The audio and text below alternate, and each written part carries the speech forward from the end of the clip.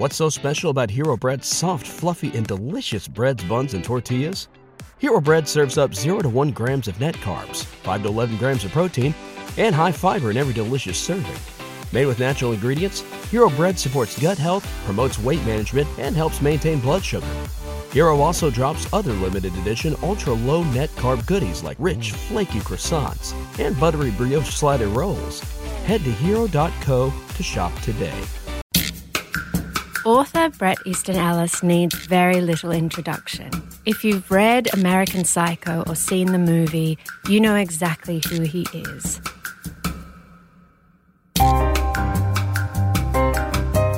He's also the author of Less Than Zero, which is the book that catapulted him to the limelight in 1985. If you've read American Psycho, you might think it's a strange idea to invite yourself to the man who wrote its apartment. But that is what I did when I was in Los Angeles. And I'm so glad I did, because we had such a brilliant time talking about his new nonfiction book called White.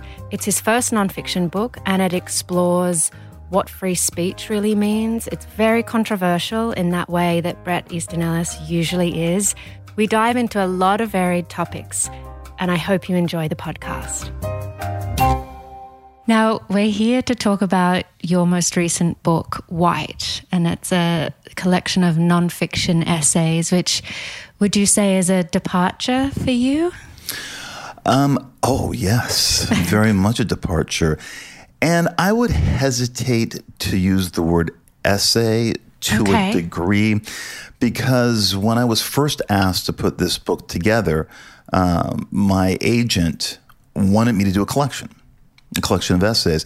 And I looked over the essays from, going back to 1985 or 86 when I first started publishing nonfiction in places like Rolling Stone, that I couldn't stand them. I did not want them published in a collection. Much of the nonfiction I wrote, I didn't want to be put into a collection. It drove me crazy. And I would reread the pieces that I'd published in various places, weird places, like a couple pieces in French Vanity Fair, Rolling Stone, a couple of essays in the New York Times, and I just did not want them to stand as standalone essays. I never saw myself as an essayist, and certainly not compared to the greats of the genre, like Joan Didion, for example. So I told her this. I said, I don't have a collection of essays. And then she said, well, you do this thing on your podcast where you have like a monologue that you start each podcast off with. Some of those seem like written essays. And I said, well, they're written to be spoken. They're written in a kind of a fast, slangy way so that when I'm reading them in a podcast studio, I can, they're almost like lines in a script or something. They're not necessarily what I would have written if I was writing an essay. They're much more conversational, and I really don't care about grammar or syntax or anything like that. It's just a way to communicate my ideas during any given week. And but I was talking to a friend about this because this had been going on for years. I've been asked by my agent for years to put this thing together. And I was talking to a friend one night, apropos of nothing, and middle of dinner, and I said, my agent really wants me to put together this collection, and I don't see it.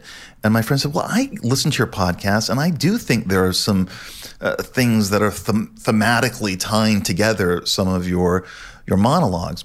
And so we went through them together, my friend and I, and he suggested that there is not necessarily a collection of essays here, but maybe one big essay incorporating all of your themes and you starting at one place early on and then you end up at another place at the end of the book. And so it's not like 8 essays, it's kind of 8 essays that are all part of a whole. And when I began to realize that that was what the book could be, then I began to rewrite these monologues and then put them into a kind of order that made sense to me. And that's ultimately what happened. I would say 90% of this is stuff that is from my podcast.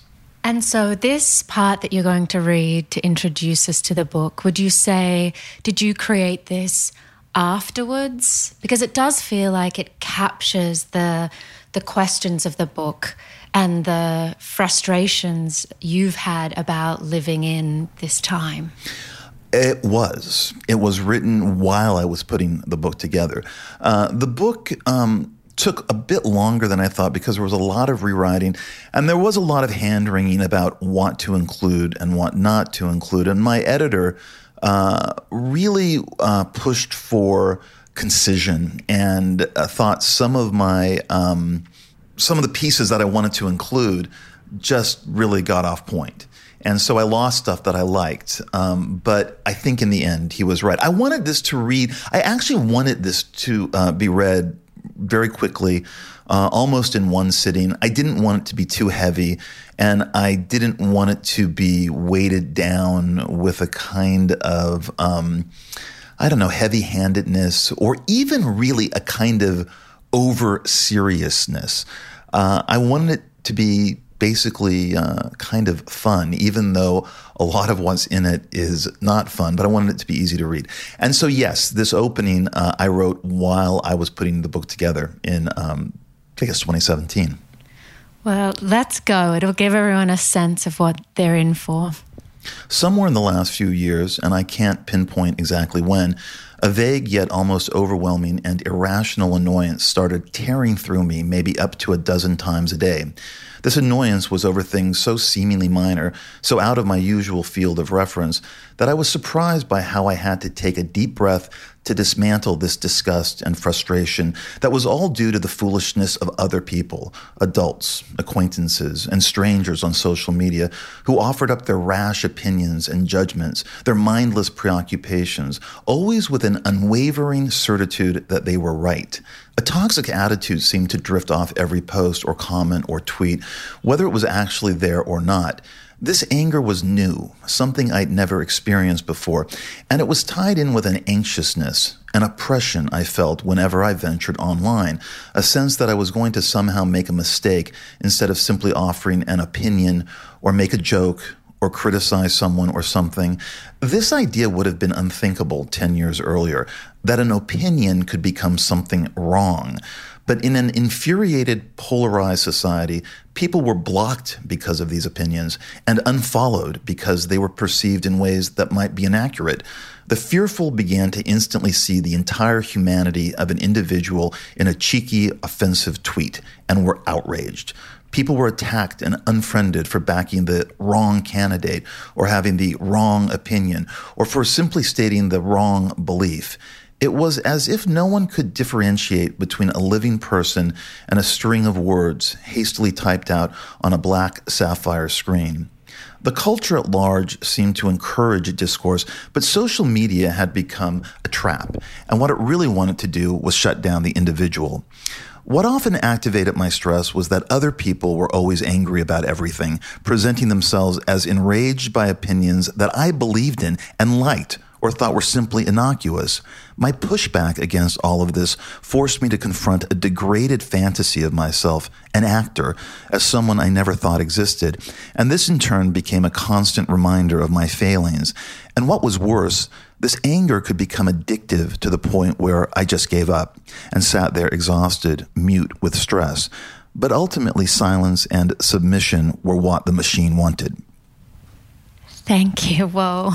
So there's so much in there. Do you think that this powerlessness and anger has only come in since Trump has been elected, or do you think that for Trump voters, they were feeling this in the Obama years and we just didn't hear about it? I guess so. I mean, I do think it's tied to social media in general. And I think it happened way before Trump. I think it happened really with the advent of Twitter, if you want to know the truth. I really think this platform that gave everyone a voice, everyone a chance to exhibit themselves, display themselves, gave them, I guess, a kind of opportunity to behave with a certainty that they were kind of right, that their opinions were being heard, that they were valid.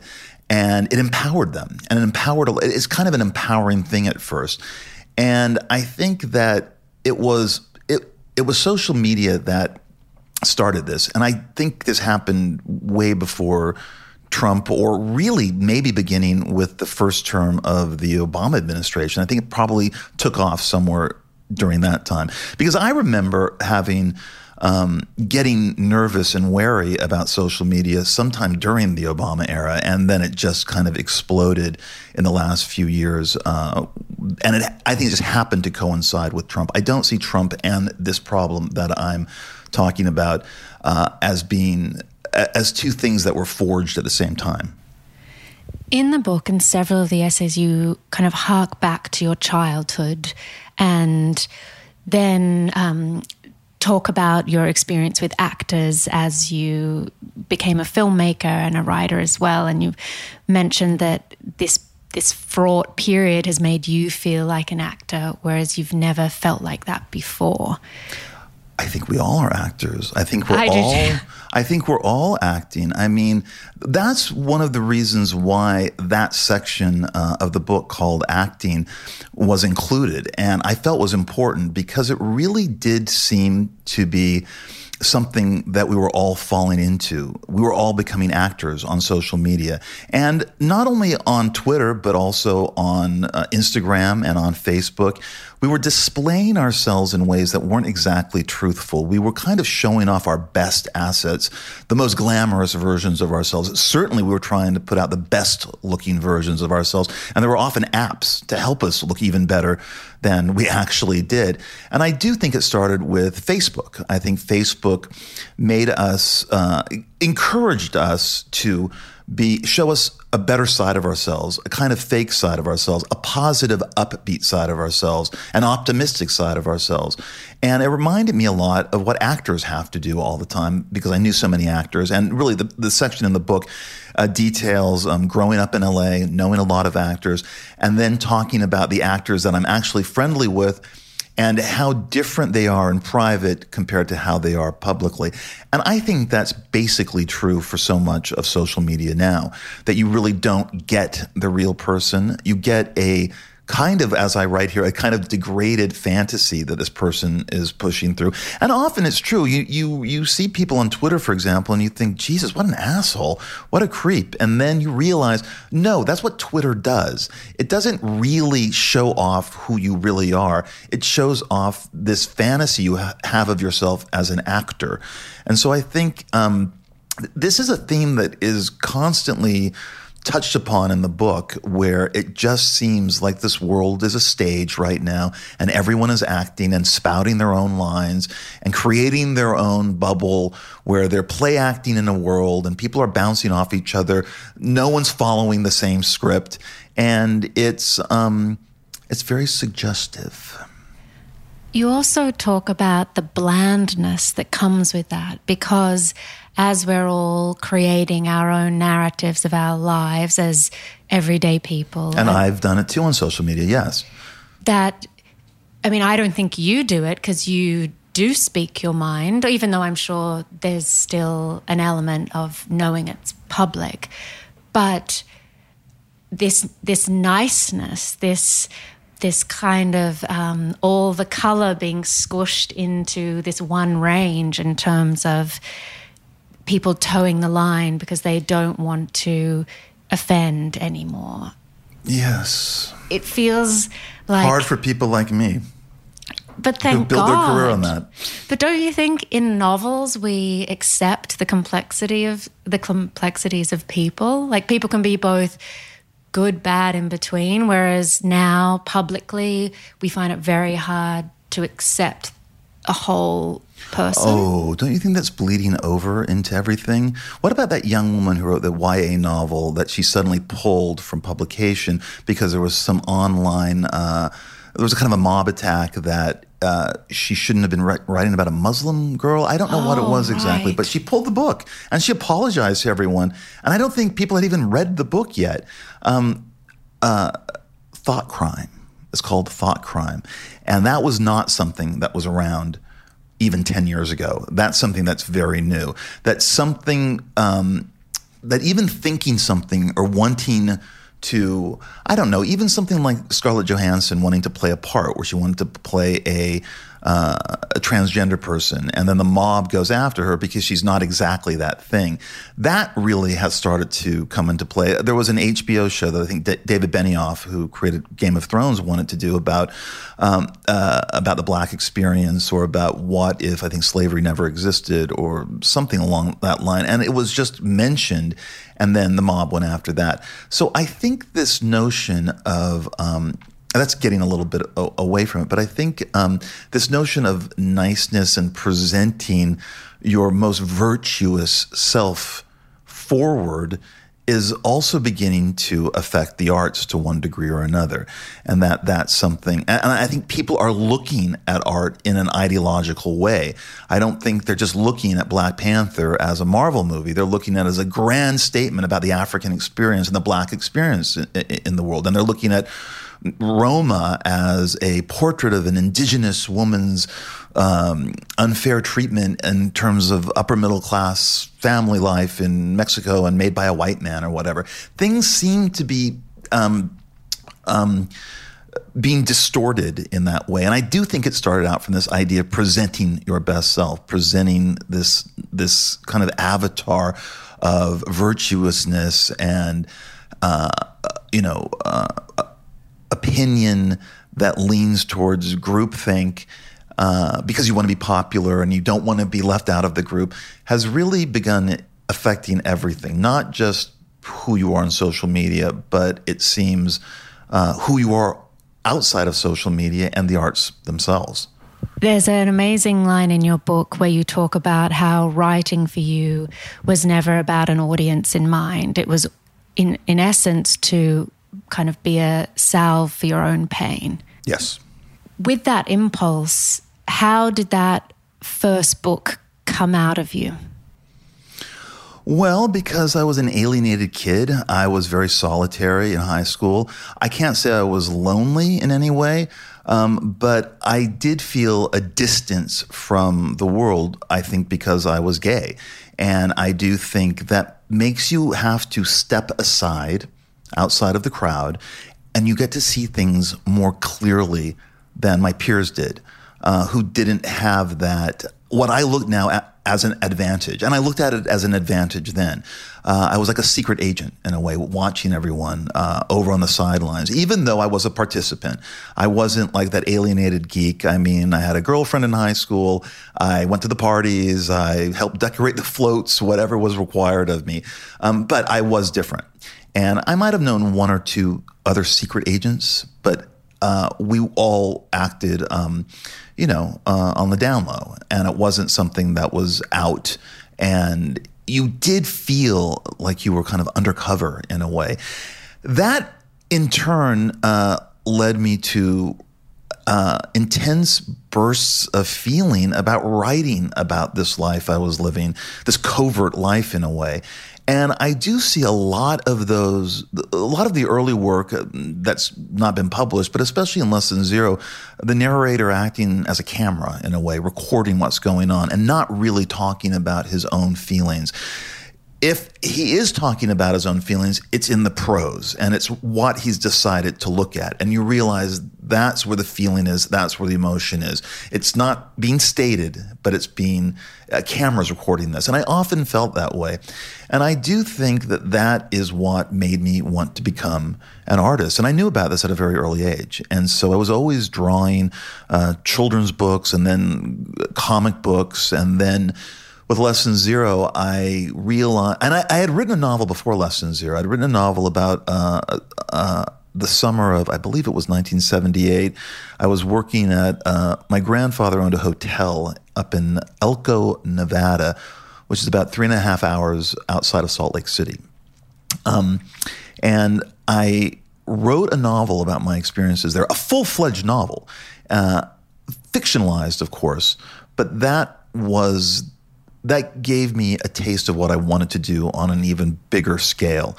And so that's really how Lesson Zero began. Lesson Zero began with a lot of journal entries, a lot of nonfiction. I'd come home, I'd write about what I saw at a party that night, a club I went to, going to the mall, what my friends were doing. And I guess looking back, I mean, we were very, very independent. Parents really weren't around at all. I had friends who were 17 living alone in apartments because their family lived in Malibu and it was just easier for them to get to school, whether it was Beverly Hills High or they had to live in the school district or whatever. And I just remember a world where adults really weren't around. I mean, I remember a lot of high school parties with alcohol in big houses where I didn't see an adult. So all of this, that lack of parental attention also helped me write that book and aided in kind of the completion of it. But I think that's why that book came around. And yes, certainly I was in a kind of pain. I'm always in a kind of pain. It never really, it's the pain of living. It's the pain of just dealing with everyday life. So Lesson Zero certainly was the beginning of that.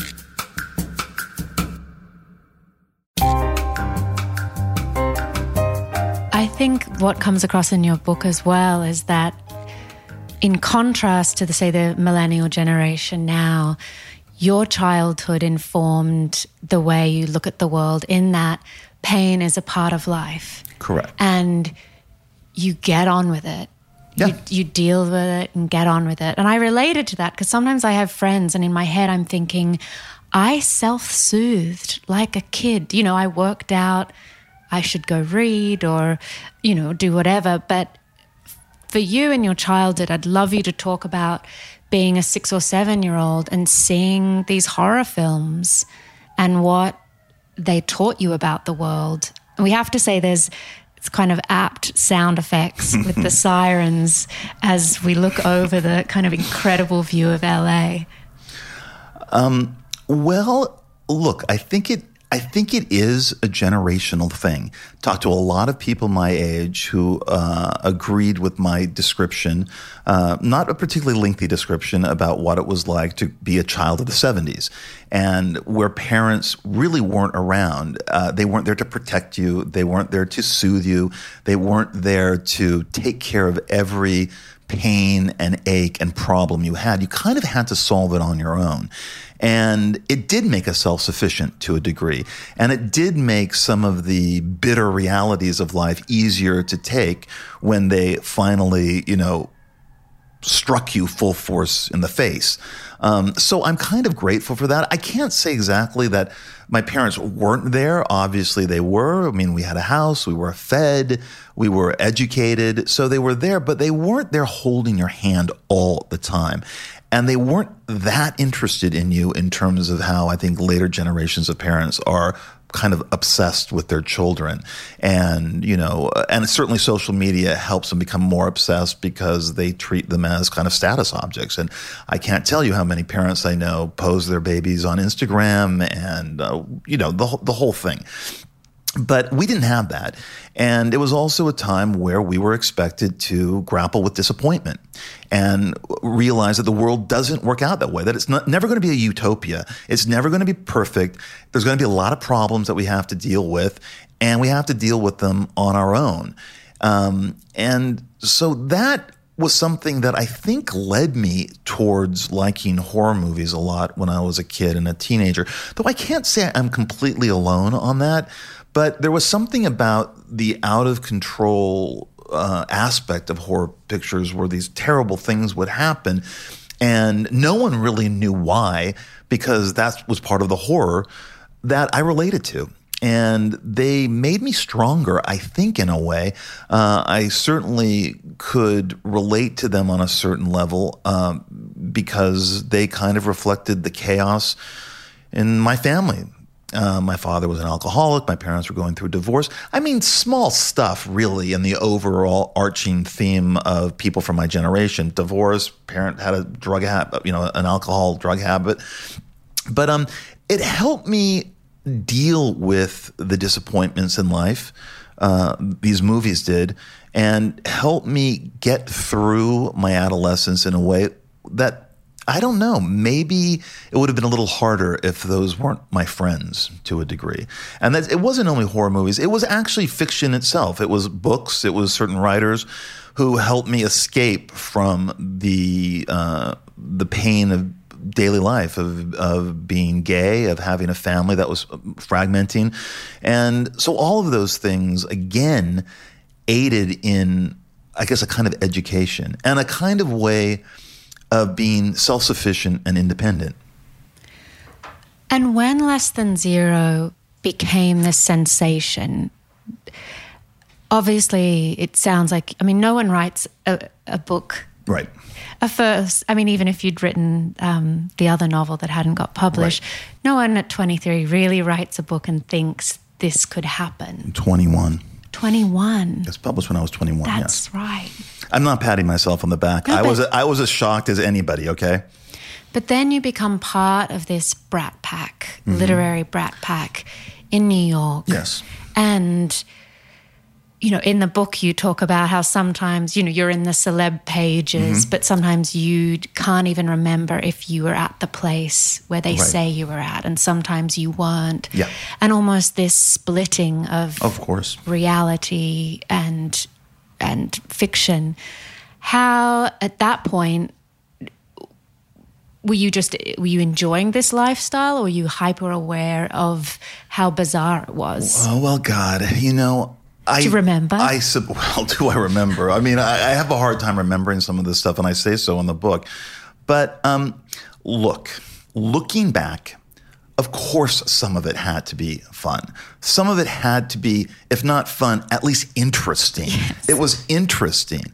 Now, I feel that I was unhappier than I should have been, that I should have really embraced my good fortune, and I didn't. I was very depressed during those years, and those were also the years that I was writing American Psycho. So during this kind of swirling moment for me when I came to New York, and I was a young writer and I was well known, I really regret that I didn't bask in it a lot more.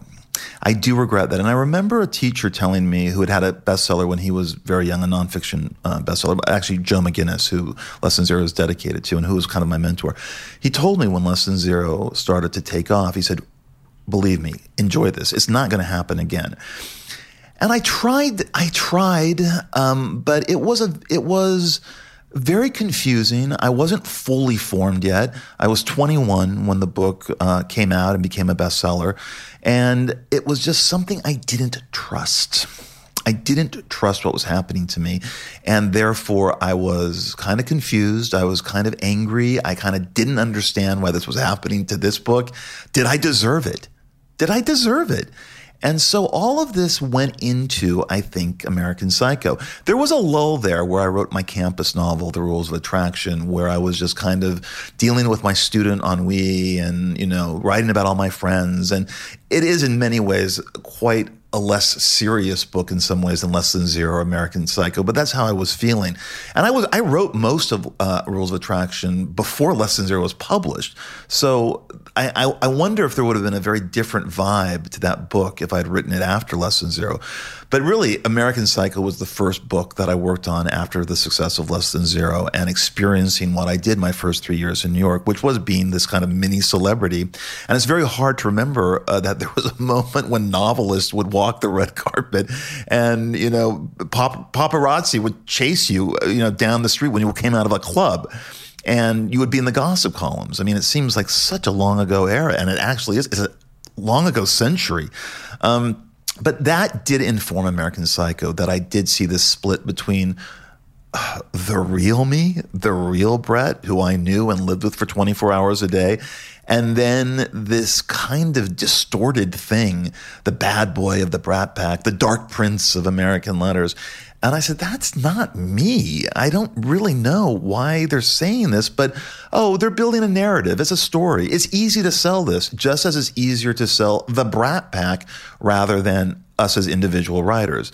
And, I guess looking back, it was kind of a sexy story, like young writers being taken seriously by the world and, elevate it to a certain level. But it was, I regret, a time that I wished I had just taken a deep breath and said, let's have some fun and let's not have this be such a drama that you're turning it into. But I didn't do that.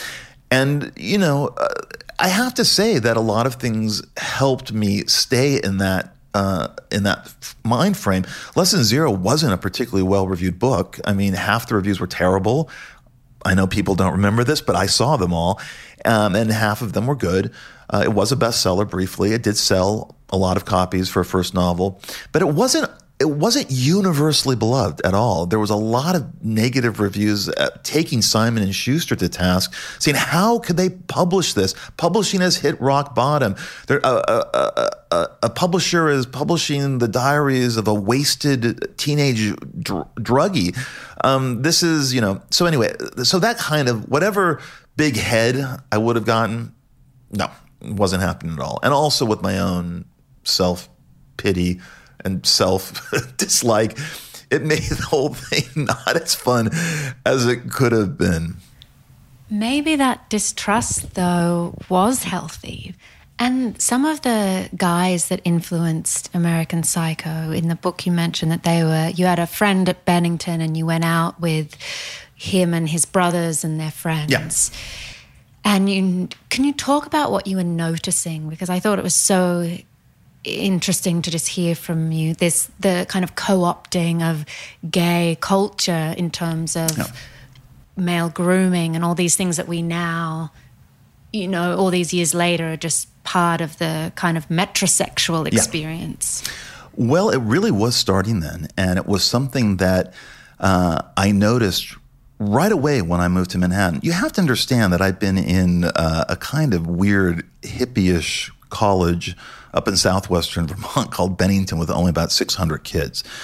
And so, of course, we were aware of what was happening outside of our little enclave, but going to Manhattan and actually meeting young guys in business, in the arts, was kind of a surprise. I mean, they did seem to me, just looking at them, like many of the gay men that I knew in the late 70s and into the early 80s. I realized that they had co-opted what was universally known as gay culture, that there was this huge boom in men working out, in getting their bodies a certain way. There was an obsession with tanning and grooming and haircuts and this male dandy that suddenly appeared. And I realized that was going to be Patrick Bateman, that he was going to internalize and externalize all of this stuff that was happening in the culture. And I do think it went back to a certain kind of advertising that Calvin Klein, Ralph Lauren, photographers like Bruce Weber, Herb Ritz were bringing in by sexualizing men in a way that had been done only really in like gay pinup porn and stuff like that. And that they helped ease the way into that. I certainly think American Gigolo was, even though it wasn't a massive hit, I think it was a widespread cultural notification to men that you can look like this, you can dress like this, you will be the American Gigolo, you'll be very sexy. And I do think the emergence of Gentleman's Quarterly as a big magazine now, with men starting to buy it, all of that aided in this creation of this mid-decade. I mean, in the 80s, it really began to become prevalent in the mid-80s of this male dandy. And I did think it was kind of ironic to a degree that it had been a straight culture was co-opting gay culture. I'm all for working out, but at what price? That's really what Patrick Bateman is. At what price? When are you not happy? When are you just doing it to have this exterior or this shell because society tells you to? And that's what was gnawing at me when I was working on American Psycho. Oh, in order to be a successful man or to get the chick or to get the dude or whatever, you have to have $1 million, 6-pack abs, be super fit, have a great condo, whatever. All of these trappings that were supposed to elevate your status and make you happier, well, just weren't. And I felt that way myself. I mean, I was a successful young writer. I was living in Manhattan.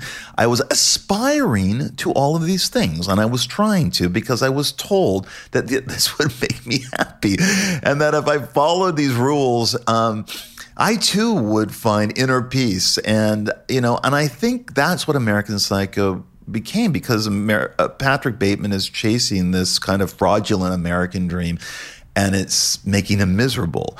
And I can say that I felt somewhat the same way while I was writing that book, and that book became a reflection of my own dissatisfaction and my own disillusionment with the Reagan 80s and yuppie culture, and my own kind of, my own private thoughts on fame and being well-known and being kind of one of those guys in the book, going out to clubs, going out to restaurants, and really finding it all to be kind of empty, but at the same time, that's my fault. It should have been fun. It just wasn't for me, and I think that gets folded back into the novel. Well, it's almost what you were saying before about when you're an observer and there's a distance between you and the experience. Sometimes when you're in the moment with friends, like you're fully there. Yeah. And then other times you're in experiences where I've been like this. I'm like, why can't I be here? I don't know how to enter this. The problem was that I was famous. Within a certain world, I can't say I was world famous or anything, but in Manhattan I was famous. That definitely puts you at a distance from everyone. And I was very careful. I was at a distance, and I knew a lot of people hated me. I knew a lot of friends. I sensed it. It wasn't confirmed till later, but I had a lot of friends who were writers, and they admitted much later that they were absolutely horrified by their jealousy and their dislike of me. Not that I was a bad guy, but I won this lottery ticket in a way, though I never saw it that way because I was the only one really writing the novel. I worked for 4.5 years on Less Than Zero. No one else was doing that. So I always thought that when I finally found that out, I thought that was, I guess that's just youthful jealousy or whatever. But so I was at this remove, and that certainly doesn't make you happy. You can't really enjoy the experience if you're constantly self-conscious all the time. And I felt very, very self-conscious during those early years in New York.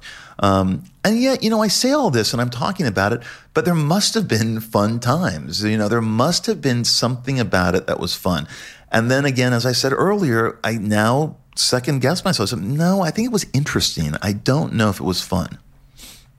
Looking back, though, it was fun. Looking back from my memories now as an older man, yes, I look back and think, Jesus, that was a really fun time. And it's just too bad that you are enjoying it now. Well, at least you're enjoying it at some point, and it takes us back. You're right. And I don't want to harp on, I'm so sick of talking about Trump, but it is quite strange or apt that you did base Patrick Bateman on him. To a degree. I mean, Trump became a figure in the novel American Psycho because he was a figure in New York life at that time. And there were many, many guys on Wall Street who found him an aspirational figure. The Art of the Deal had come out, was a massive bestseller. Everyone was reading it. I read it.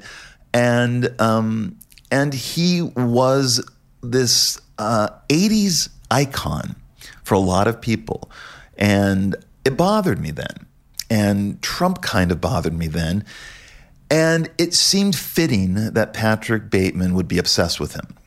And it seemed fitting that Trump would enter into his dream life as well as his reality, and that he would compare. He would do anything Trump said. He would try a pizza that Trump gave a thumbs up to in the New York Post.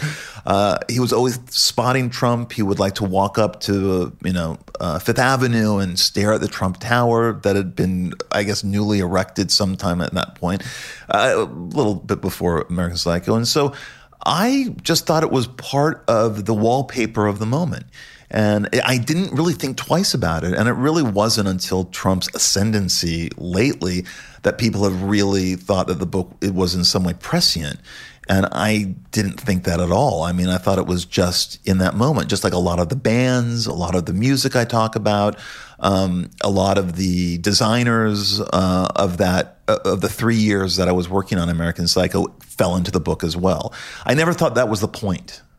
I thought it was all decoration. And the decoration was the point, but the specific decoration certainly wasn't. And I didn't think that putting Trump in there, I don't know how many times, 30 or 40 times within the text, was anything odd or strange. And I can't take any credit for that because he was just ubiquitous back then, as he is now. Yeah. So I have to say, I had Caitlin Moran on the podcast, who's a British writer. And in her book, she talks about, red flags, like when guys have red flags or if someone you're dating has a red flag. And we were chatting about it and I said, oh, well, I think mine would be if on a Tinder or a dating app, the guy's favorite book is American Psycho, yes, and it's on there, which I have seen. Yeah. And I thought I just had to tell you that because you think it's fine if it's someone's favorite book, like that's great, but to put it on as your one thing, when you're trying to attract someone.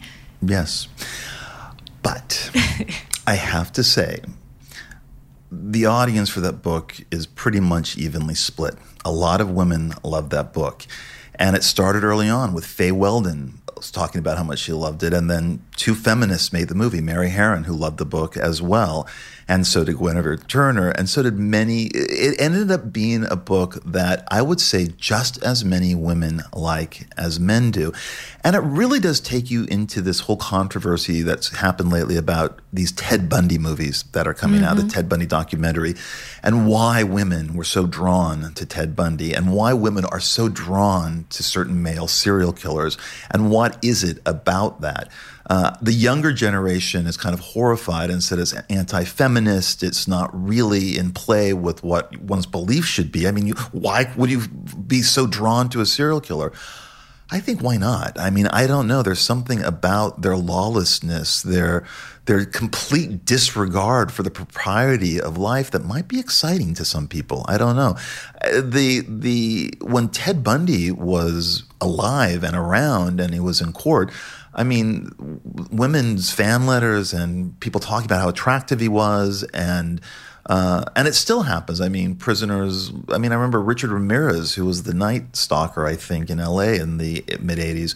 Kind of a tall, weirdly handsome Hispanic guy. Had thousands of marriage proposals thrown at him. Lyle and Eric Menendez met their wives while they were in prison.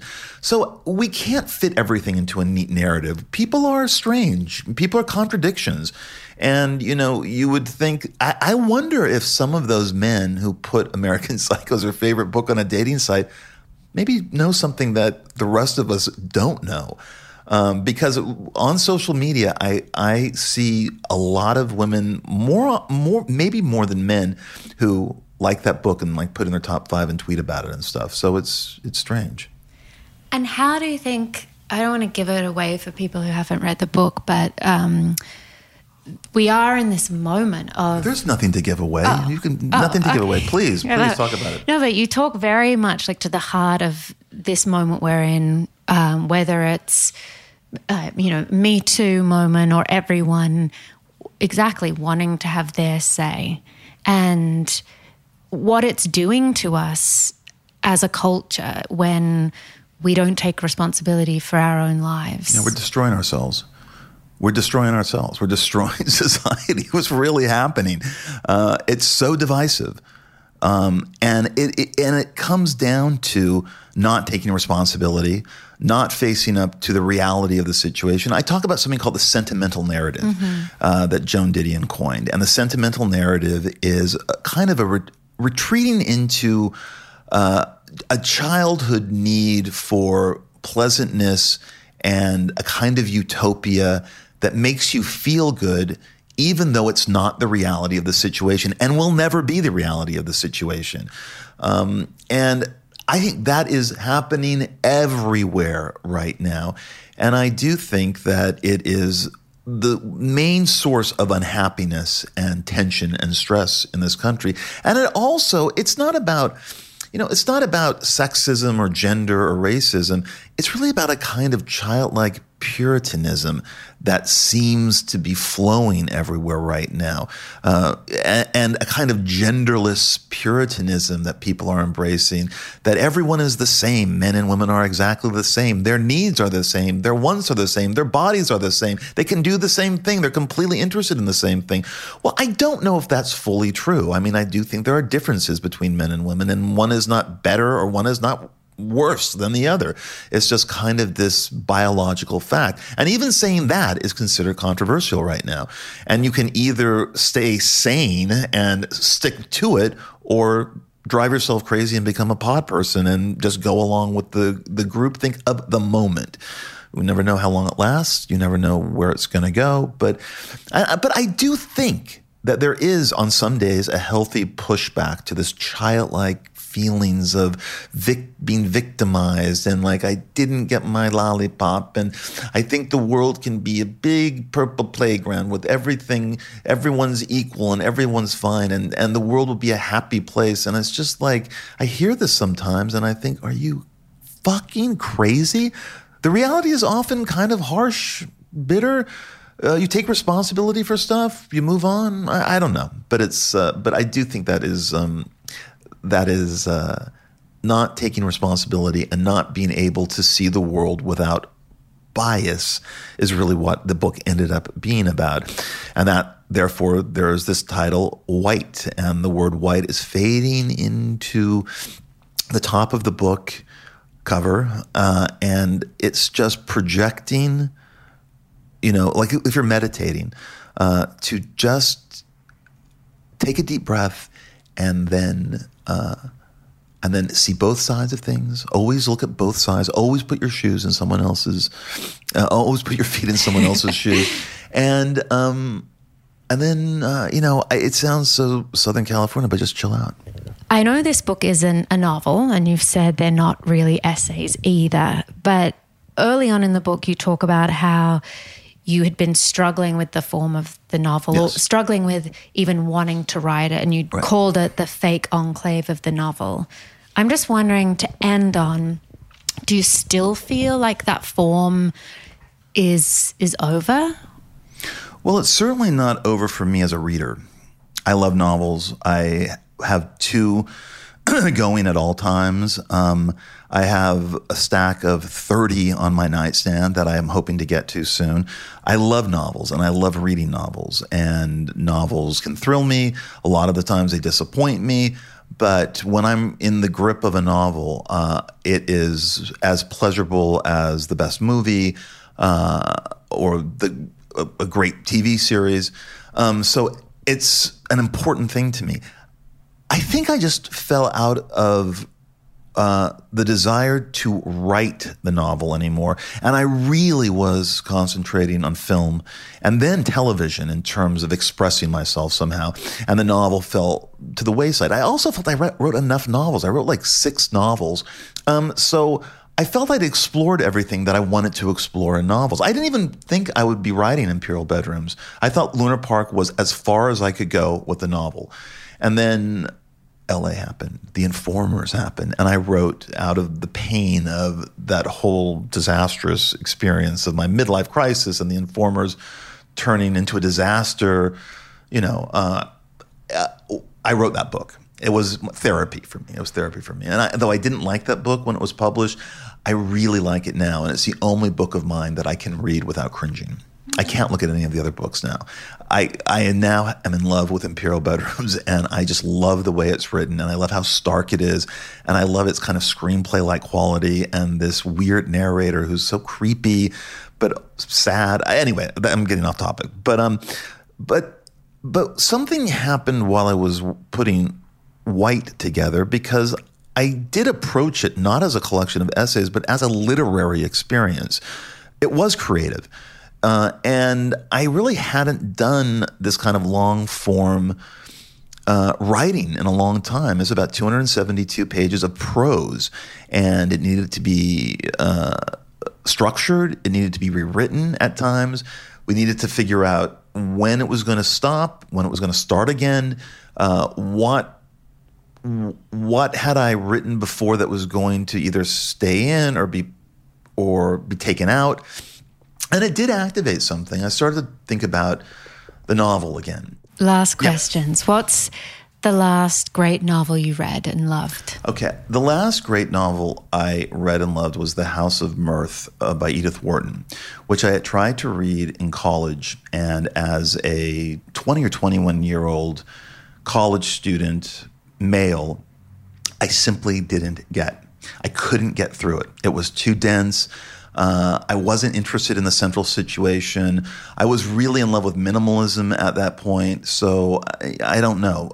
And for some reason, that copy that I've had since college, I've carried around with me, has always been in every bookshelf that I've had. And when I moved all my books from New York here, it was there, just sitting there. And I was cleaning out my bookshelves and I said, oh, I really got to give this one a shot. Okay, so I put it off to the side. And then earlier this year, actually last year, it was in 2018, I picked it up and opened it up, and it was one of those enthralling reading experiences where it's just, you see the world in a different way.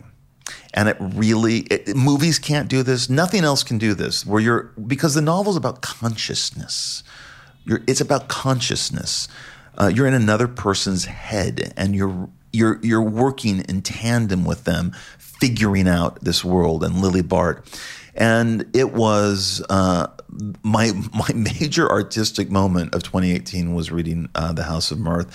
And then there were some good contemporary novels that I read. I liked Rachel Kushner's last book, The Mars Room, and I like Tessa Moshfegh, and I liked Emma Klein's book, but nothing compared to whatever Edith Wharton is doing with the House of Mirth.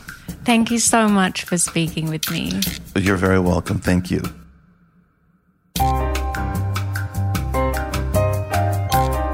What did I get out of this podcast? So much. And I have to recall talking to Caitlin Moran in her garden, and I had said to her that I always found it to be a red flag if someone had a copy of American Psycho on their bedstand.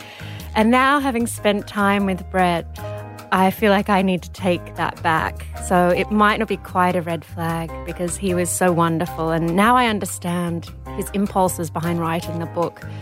A lot more has become clear. So I'm going to give all those future dates, all those future guys a chance.